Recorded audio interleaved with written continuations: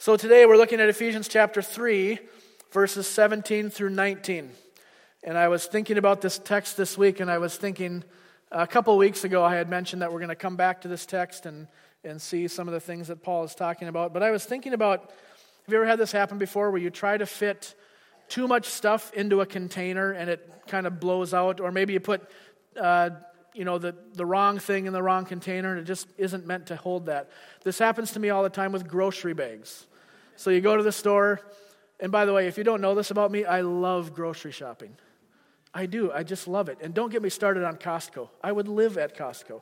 Anyways, you get all this stuff and you're in a hurry, so you pack all your stuff into your bag and you get about 10 feet from your car and the bag drops. And you end up picking up your cream corn off of the parking lot. Not that that's ever happened to me, but it sounds like something that would happen. This was also the case when I was doing construction and wheeling wheelbarrows of cement. And I see some of you rolling your eyes in agreement. And this one time the cement comes off the truck and hits the wheelbarrow, and it probably shouldn't have been the wheelbarrow to use, and over it goes. The container wasn't appropriate for the contents. So when we come now to this text in Ephesians chapter 3, the reason I start with those illustrations is because Paul is praying that we be strengthened with power by the Spirit for something. He wants us to be strengthened so that, and that's what we're going to get into today. So before we get into it, I want to read the text with you. I want to pray for God's help, and we're going to see a couple of reasons why you and I, as followers of Jesus, need to be strengthened through the Spirit. So if you haven't done so, I invite you to open your Bible, Ephesians chapter 3. And I'm going to read starting in verse 14 through the end of the chapter. This is the prayer that Paul is praying for this church and for us as believers in Jesus. So follow along, please, in your Bibles. Ephesians chapter 3, starting in verse 14. For this reason I bow my knees before the Father, from whom every family in heaven and on earth is named, that according to the riches of His glory He may grant you to be strengthened with power through the Spirit in your inner being, so that Christ may dwell in your hearts through faith, that you, being rooted and grounded in love, may have strength to comprehend with all the saints what is the breadth and length and height and depth, and to know the love of Christ that surpasses knowledge, that you may be filled with all the fullness of God. Now to Him who is able to do far more abundantly than all we ask or think, to Him be glory in the church and in Christ Jesus throughout all generations, forever and ever. Amen. Let's pray as we begin this morning. Under the shadow of your throne, your saints have dwelt secure. Sufficient is your arm alone, and our defense is sure. The hymn writer got it right. Father, you are our defense. You are our righteousness. You are the only one who can save us from our sin. And that's the biggest problem that we have. We all have problems. We all have things that distract us and need to be resolved and taken care of. But God, I come to you this morning and ask that we would recognize that there is a problem of sin in our hearts, in my heart. And I pray that through the power of your Spirit that the Word would convict this morning. For those of us who are here who are still battling and struggling, which we all are to some degree, Father, would you strengthen us? This is the prayer that Paul is praying, that we be strengthened. And so would you do this work this morning by the power of your Holy Spirit? And would Christ be glorified today? And it's in His name that we pray. Amen. Amen. So starting in verse 17, we're going to work 17 through 19. We have Easter Sunday next Sunday. We'll take a little break from Ephesians and then come back and finish chapter 3 the following Sunday. So notice in verse 17, Paul starts with a so that. And for those of you who are interested in grammar, we know that that is a purpose clause. So in the previous verses, he says, he prays to God that we be strengthened with power through the Spirit so that, so this is telling us why do we need to be strengthened. And we're going to see two reasons. There's more, but we're going to focus on two this morning. Two reasons that we need to be strengthened. Two ways to answer the why question that 14 through 16 introduced. So, why do we need to be strengthened by the Spirit? First of all, we need to be strengthened by the Spirit to be prepared for Christ. Number one, to be prepared for Christ. This point is only going to make sense and kind of resonate with us if we have an appropriate and biblical view of who Jesus is. So if I were just to come to you and say, well, you got to be strengthened for Christ, you'd be like, okay. I mean, if you have a kind of average or low view of Jesus and just kind of peered like, yep, I get it, I know who he is, I know what he done, this isn't going to make sense. Paul prays that we would be strengthened with power through the Spirit so that, the strengthening is so that Christ would then dwell in our hearts through faith. This goes back to those opening illustrations of the container and the contents. If we have Jesus Christ crucified, risen, ascended to the right hand of the Father, dwelling in us, and we aren't strengthened through something other than yourself, what's going to happen? It's going to be similar to taking a baseball-sized piece of white-hot nuclear fuel and put it in a sandwich bag. What's going to happen to that bag? Gone. It needs to be reinforced. It needs to be strengthened. The container must be appropriate for the contents. So when we read that Jesus is to dwell in our hearts through faith, we should realize that in so doing, all the fullness of God is coming with him.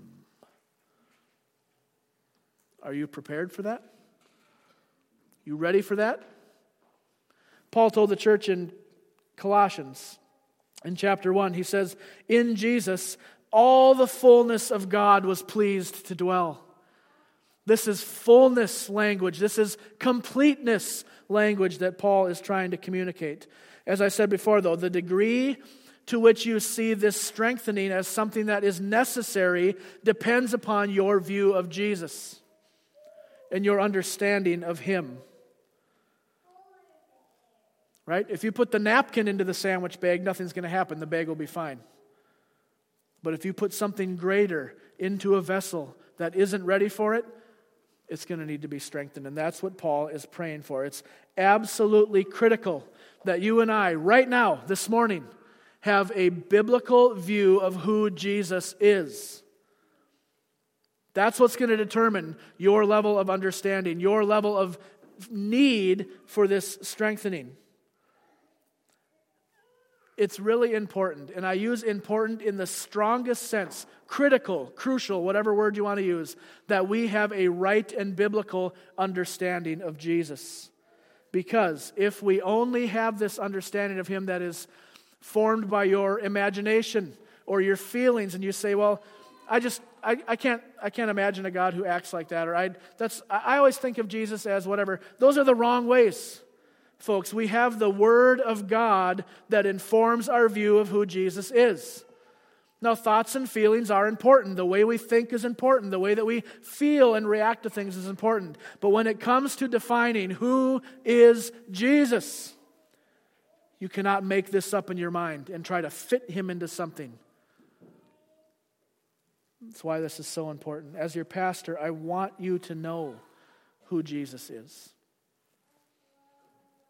I want you to have a full and complete picture. It's so dangerous to try to define Jesus by what you and I can understand. We are so limited. So limited. I'm speaking of myself primarily. We are all limited in understanding. Have you ever heard someone say, you're having a conversation about whatever it is, current events or whatever, and you say something about God or his control over things or his love or whatever, and they say, I just can't imagine a God like that. You know what? You can't anyways. You cannot in your wildest imagination think of how God really is.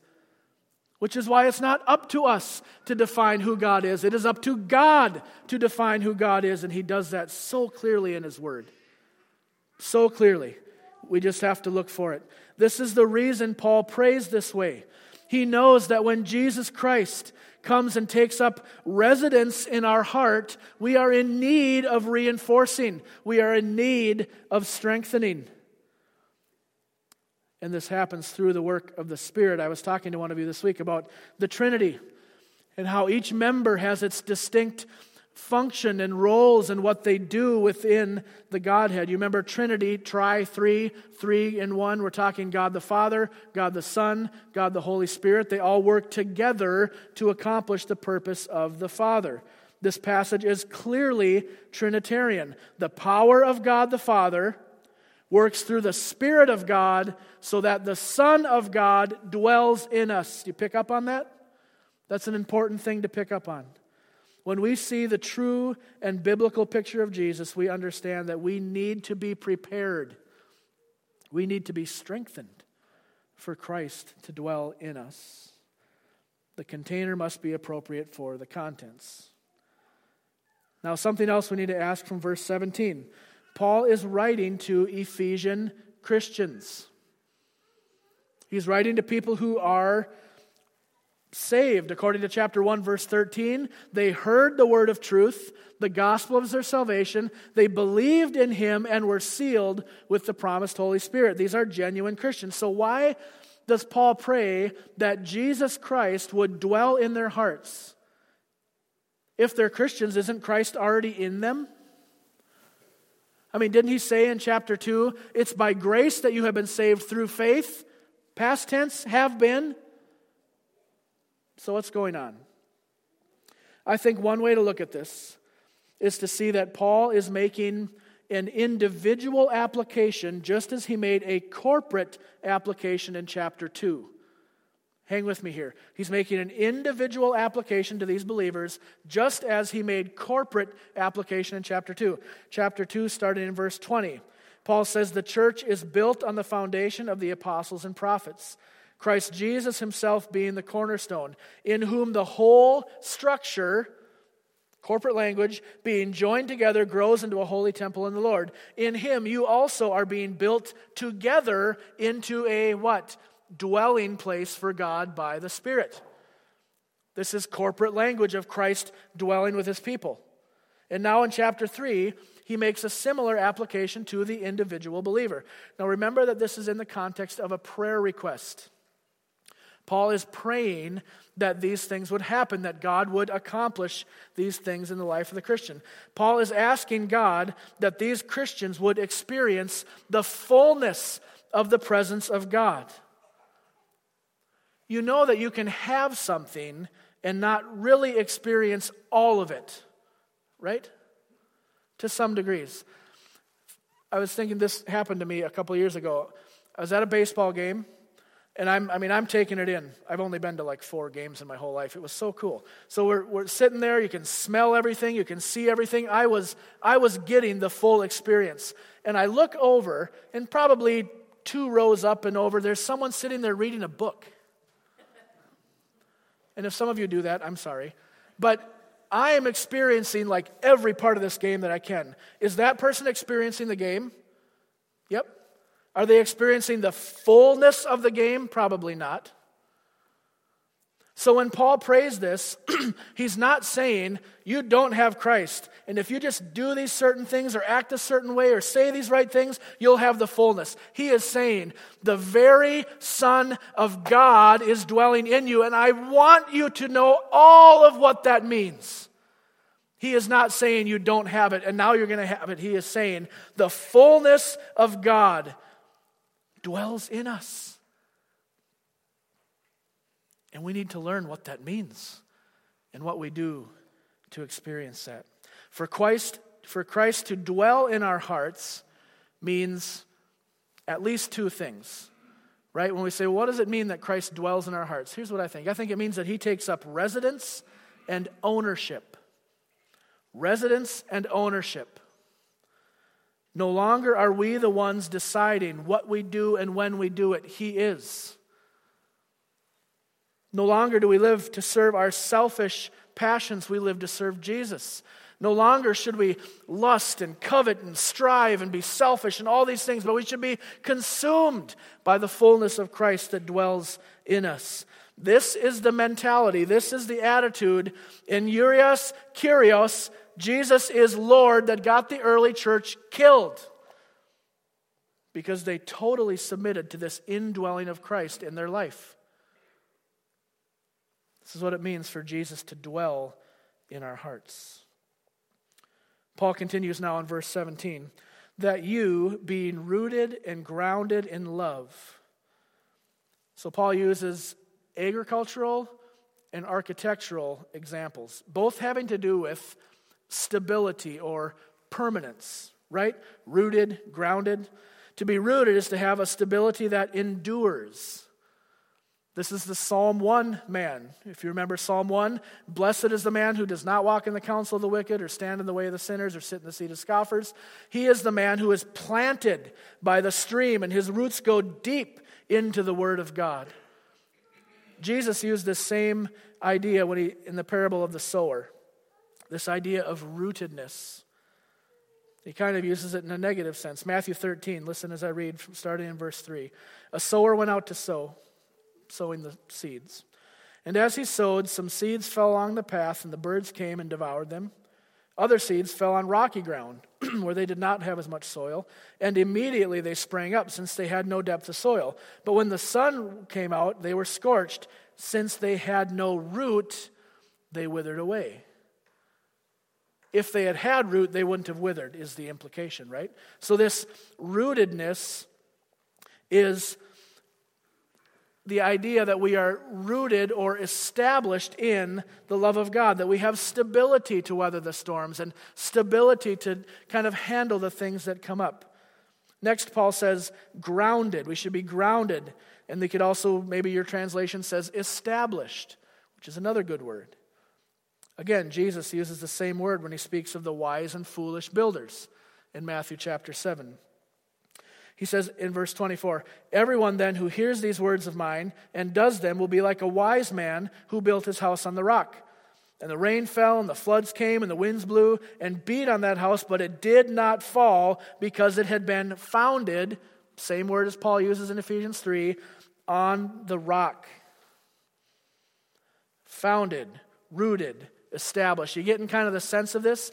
That Paul doesn't want us to be the kind of Christians who are blown around by everything that comes up, but that we are rooted and established in the Word of God and the love of Christ. That you would be rooted and grounded in the love of Christ. Now these are really similar words, similar meanings. We know from Paul's writing that he loves to stack things together to help us understand the importance of what he is trying to communicate. So number one, we are strengthened by the Spirit so that we can be prepared for Christ. Now, number two, we'll take this in verses 18 and 19. We need strength for understanding. Number two, strength for understanding. Paul prays in verse 18 that we would have strength to comprehend with all the saints what is the breadth and length and height and depth. We need to be strengthened so that we can comprehend or understand or grasp the dimensions of God's love. Now you might say, this seems kind of like an odd thing to pray for. I know what love is. I love things. I love people. Why would we need to be strengthened to do something that we already know? I believe Paul prays this way because he knows the love of God is very unlike what you and I consider to be love. I mean, we model our love after God, but the love of God is something that we need to really be reinforced to understand. That's why Paul prays this way. When you receive a gift or someone does something that makes you feel a certain way, you can respond in an attitude of love. If someone does something that shows affection or protection or provision or something, our response is usually love in that thing. But the love of God is not responsive in the same way that our human love often is. God didn't look upon you and say, well, you did this for me and I appreciate that, so now I'm going to show you love. He didn't look down a future and say, I bet that person's going to do something that's going to be worthy of my love, so I'm going to love them. That isn't the love of God. The love of God is very, different. There are two texts. I want to show you two biblical examples that I think will help us to understand why it is Paul prays that we would be strengthened to understand the love of God. And these will illustrate how the love of God is different from our conception. Consider first what John wrote in his epistle, 1 John chapter 4. You can write these down or you can turn and follow along. 1 John chapter 4, verse 7. Beloved, let us love one another, for love is from God, and whoever loves has been born of God and knows God. Anyone who does not love does not know God, because God is love. In this, the love of God was made manifest among us, or shown or displayed, that God sent his only Son into the world so that we might live through him. In this is love, not that we loved God, but that he loved us and sent his Son to be the wrath-satisfying sacrifice for our sins. That's unlike our love. Another text, we preached through Romans 5 this summer. Romans 5, starting in verse 6. For while we were still weak, at the right time Christ died for the ungodly. For one will scarcely die for a righteous person, though perhaps for a good person one would dare even to die. But God demonstrates his love in this, that while you and I were still sinners, Christ died for us. That's a love that's unlike our love, isn't it? A love that isn't motivated by anything except just the fact that God is love. This is what Paul prays that we would understand. This is the kind of love that we need to be strengthened in order to comprehend this. And not only understand or comprehend in kind of an academic way and you can give the right answer, but I think that our call as Christians is to model the way that we love after God's love. What good would it do if we just looked at it and said, well, that's nice, but that's not how we are. We're called to imitate as much as we can through the strengthening of the Spirit. Right? You and I are called to model this kind of love. There are several engaged couples in our church right now. And if you make it your goal to come to your marriage with the full intent that you are going to love as God loved, not based on merit, not based on performance, not based on past record, but because you have covenanted together to love one another, you will experience joy in your marriage. That's not just for newly married people, that's for all of us. We're called to imitate the love of God. And notice that he prays that we would be strengthened to comprehend with all the saints. The love of God, as difficult in some ways as it can be to understand, is not reserved for this higher level of Christianity. It's not just for the people who have a PhD or an extensive experience in church history or something like that. It is for all of us to understand. And sometimes we come across stuff in our study and we kind of think, I could never understand that. I don't get it. I don't know what's going on. Maybe the love of God is like that for you. Maybe you simply don't understand what would possibly motivate God to act in this way. I don't get it. But Paul's prayer is not just that pastors would understand or that church leaders would understand, but that with all the saints we would together, through the work of the Holy Spirit, comprehend the love of God. And then put that into practice. Now, the way that Paul helps us to comprehend what is otherwise incomprehensible or difficult to understand is to use spatial dimensions. And I think this is a really great illustration. Paul prays that we would be strengthened to comprehend the breadth, the length, the height, the depth. Think about, you ever see on a map, it kind of looks like a cross, but it's like a three-dimensional cross. Right, that points up, down, north, south, east, west, all the directions. That's what I'm thinking of here when he uses these spatial illustrations for us.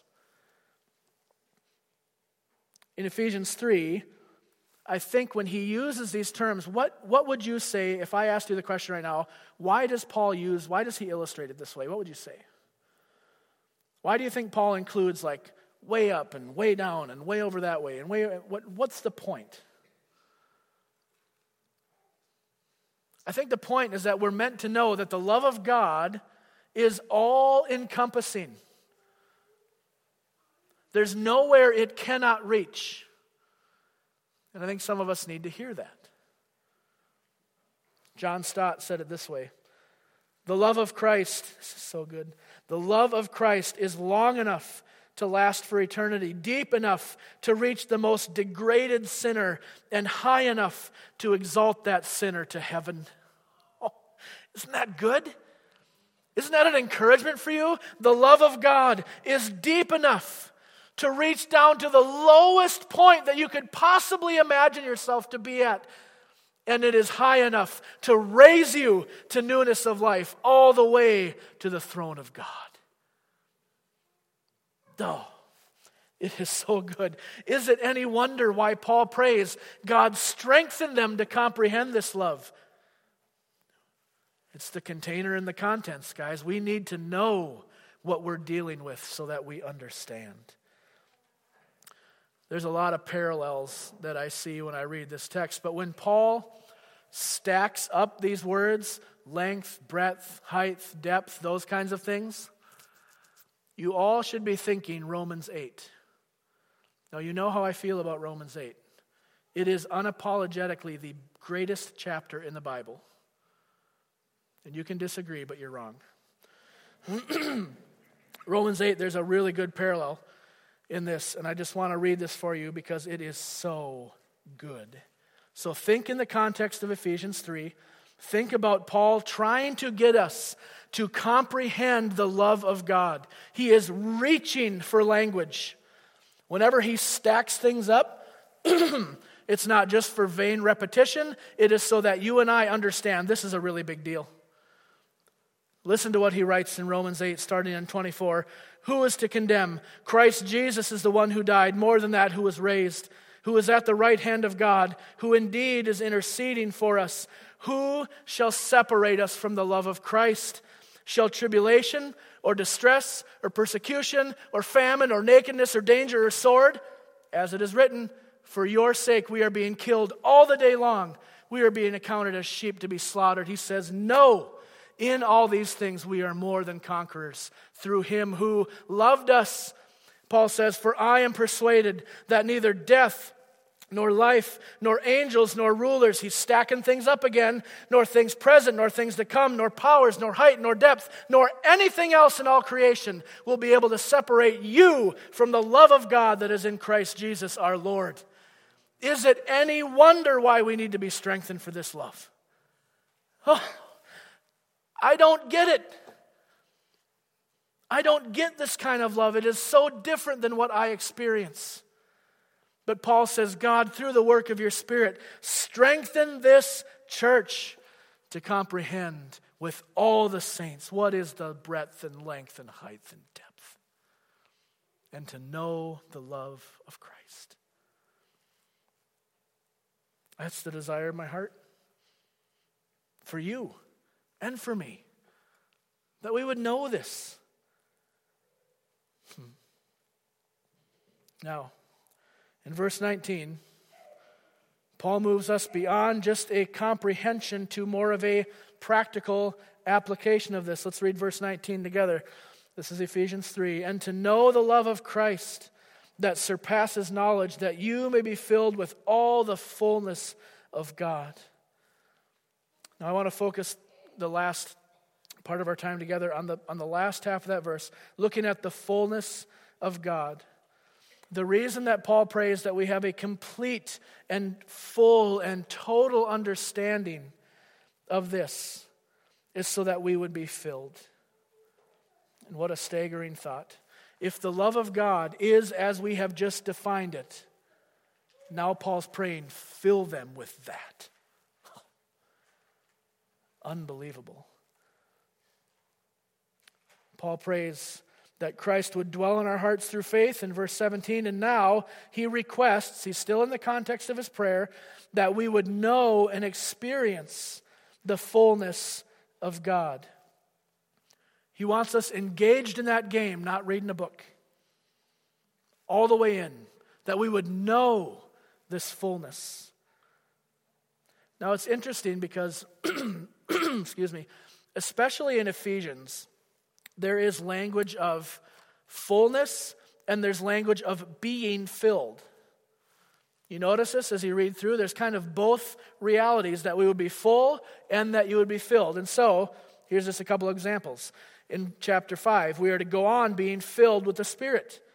And even though the church is already the fullness of Him who fills all in all, that was verse 23 of chapter 1, the church is to grow up in Him until it reaches fullness. Chapter 4, verse 13. So we have kind of both of these realities. So when we see Paul praying that we would be filled with all the fullness of God in Christ, I want to see this, and I want you to see this as an encouragement to continue growth. Right? Similar to before, it's not that we don't have Christ in us, but Paul's desire is to move beyond the bottom and to come and experience all that God has for us. It's an encouragement towards growth. You and I will never reach the point this side of heaven where we cease to learn about God. In fact, for all of eternity, we will not know all of God. But that's not a bad thing. It's not a bad thing at all. We'll never reach the point when we cease to need instruction and encouragement. That's one of the reasons we gather every Sunday. And in Bible studies and small groups and everything else, we need this regular encouragement to say, stick with it, keep going, know the love of Christ, take the Bible in, memorize it, think about it, meditate on it, all of these things. We need those encouragements. Paul is encouraging this church through his prayer that they would continue on in growth, continue on in a pursuit of holiness, continue to know the fullness of God. That's his instruction through his prayer. I think it's also, in a way, a warning against self-sufficiency. You know what self-sufficiency is? Thinking that you kind of have in yourself everything that's necessary. You have it all together. That's being self-sufficient. But I think by Paul acknowledging that we need to continually be reminded and continually be filled with all the fullness of God is one way of saying, you know what, Christian, you don't have everything you need. You need God. You need the love of Christ. You need to know what it means to experience this kind of fullness. This is why Paul prays this way. You and I are very dependent. You know that, right? I mean, when we're younger and you kind of get close to the end of high school and you're looking out, you cannot wait to be independent. Most of us, right? It's a natural part of life, and you want to kind of get on your own and get your legs under you and do whatever, and that's a good thing. But when it comes to our walk with the Lord, you never leave the house, in a sense. You're always there. We are always dependent. We are always receiving. That's what the Christian life is. Receive, receive, receive. We never move past that, and that's the way that we were designed. And so when Paul prays that we be filled continually, it's an encouragement for us and a warning. An encouragement that God possesses everything that we need, and a warning against coming to think for ourselves that we have it together. Because we really don't. We really don't. So Paul prays, first of all, that we would be strengthened so that we are prepared for Christ, prepared for his indwelling. And number 2, strength for understanding. Now just one word of encouragement as we close before we come to the table. I want to encourage you again, as I did 2 weeks ago, to look at the way that Paul prays. Look at the things that are important to him in his prayer and model your prayer life after that. Okay? Paul is concerned with people knowing the true Jesus. Paul is concerned that we put ourselves in the path of instruction, encouragement, filling. Is that your concern in your prayer? do you pray for one another and for your family and for yourself that God would fill you with all the fullness of God? It's important to the writers of Scripture. It should be important to us. So my encouragement, after going through this prayer, model our prayer life after this kind of prayer. And especially, let's pray it for one another. Can you imagine if all of us in this church were committed to praying for everyone else, that we would know the love of Christ, that we would be strengthened through the Spirit by the power of God to understand everything that God is for us? Can you imagine? That's my encouragement for you. Let's model our kind of prayer after this prayer of Paul's. So let's pray now as we come to the table. Father, this is daunting in some ways. This seems maybe out of reach for us. How could we possibly know the fullness of who you are? How could you possibly, holy, set apart, perfect God, come to dwell in us? But Lord, you want us to know you. You want us to experience this. You want us to know biblically who you are and to worship you for it. God, would you constantly remind us that we will never outgrow learning who you are. We will never move beyond trying to comprehend all of your perfections. And would you use this church and the ministry of your word to strengthen us? Lord, strengthen us with power through your Spirit, that we would know the breadth and length and height and depth, and that we would know the love of Christ. It's in his name that we pray. Amen.